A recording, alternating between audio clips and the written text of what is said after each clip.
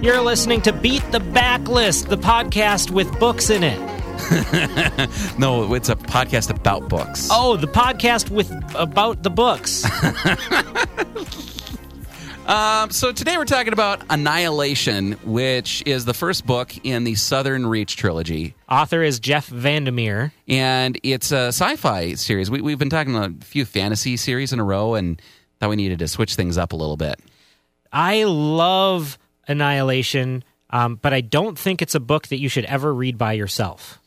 Why is that? Not because it's too spooky scary, but because it's spooky scary. I feel it's like Lost in that you need someone to be talking about it. Like, you need to be able to hash things out. Like, oh, did you catch the part with that? Yeah, but did you get that? Oh, I totally missed that. Like, it's a book that lends itself well to discussion.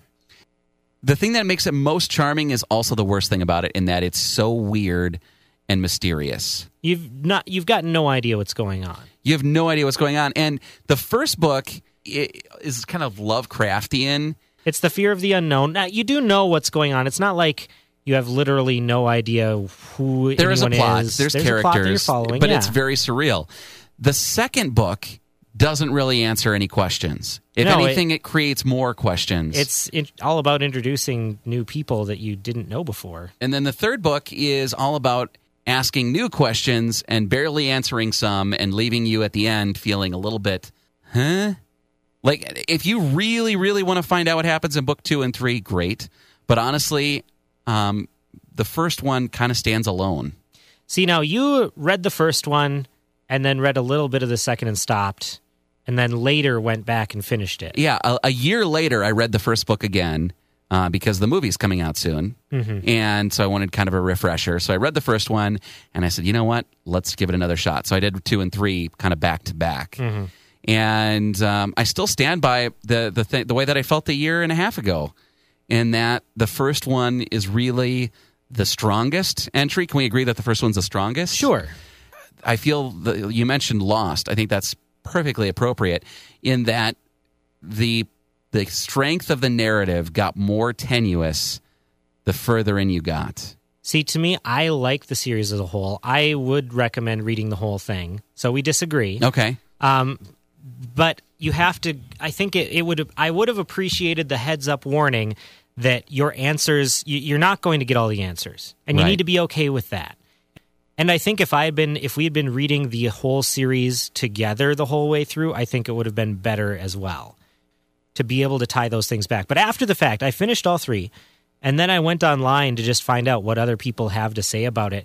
And just reading like the fan reconstructions and the fan theories and everything was, to me, almost as entertaining as reading the book. And I don't mean that the book was so bad that what everyone else was writing about it was so much better, but the quality of the just fan theorying is so much fun that it enhanced what I had just read.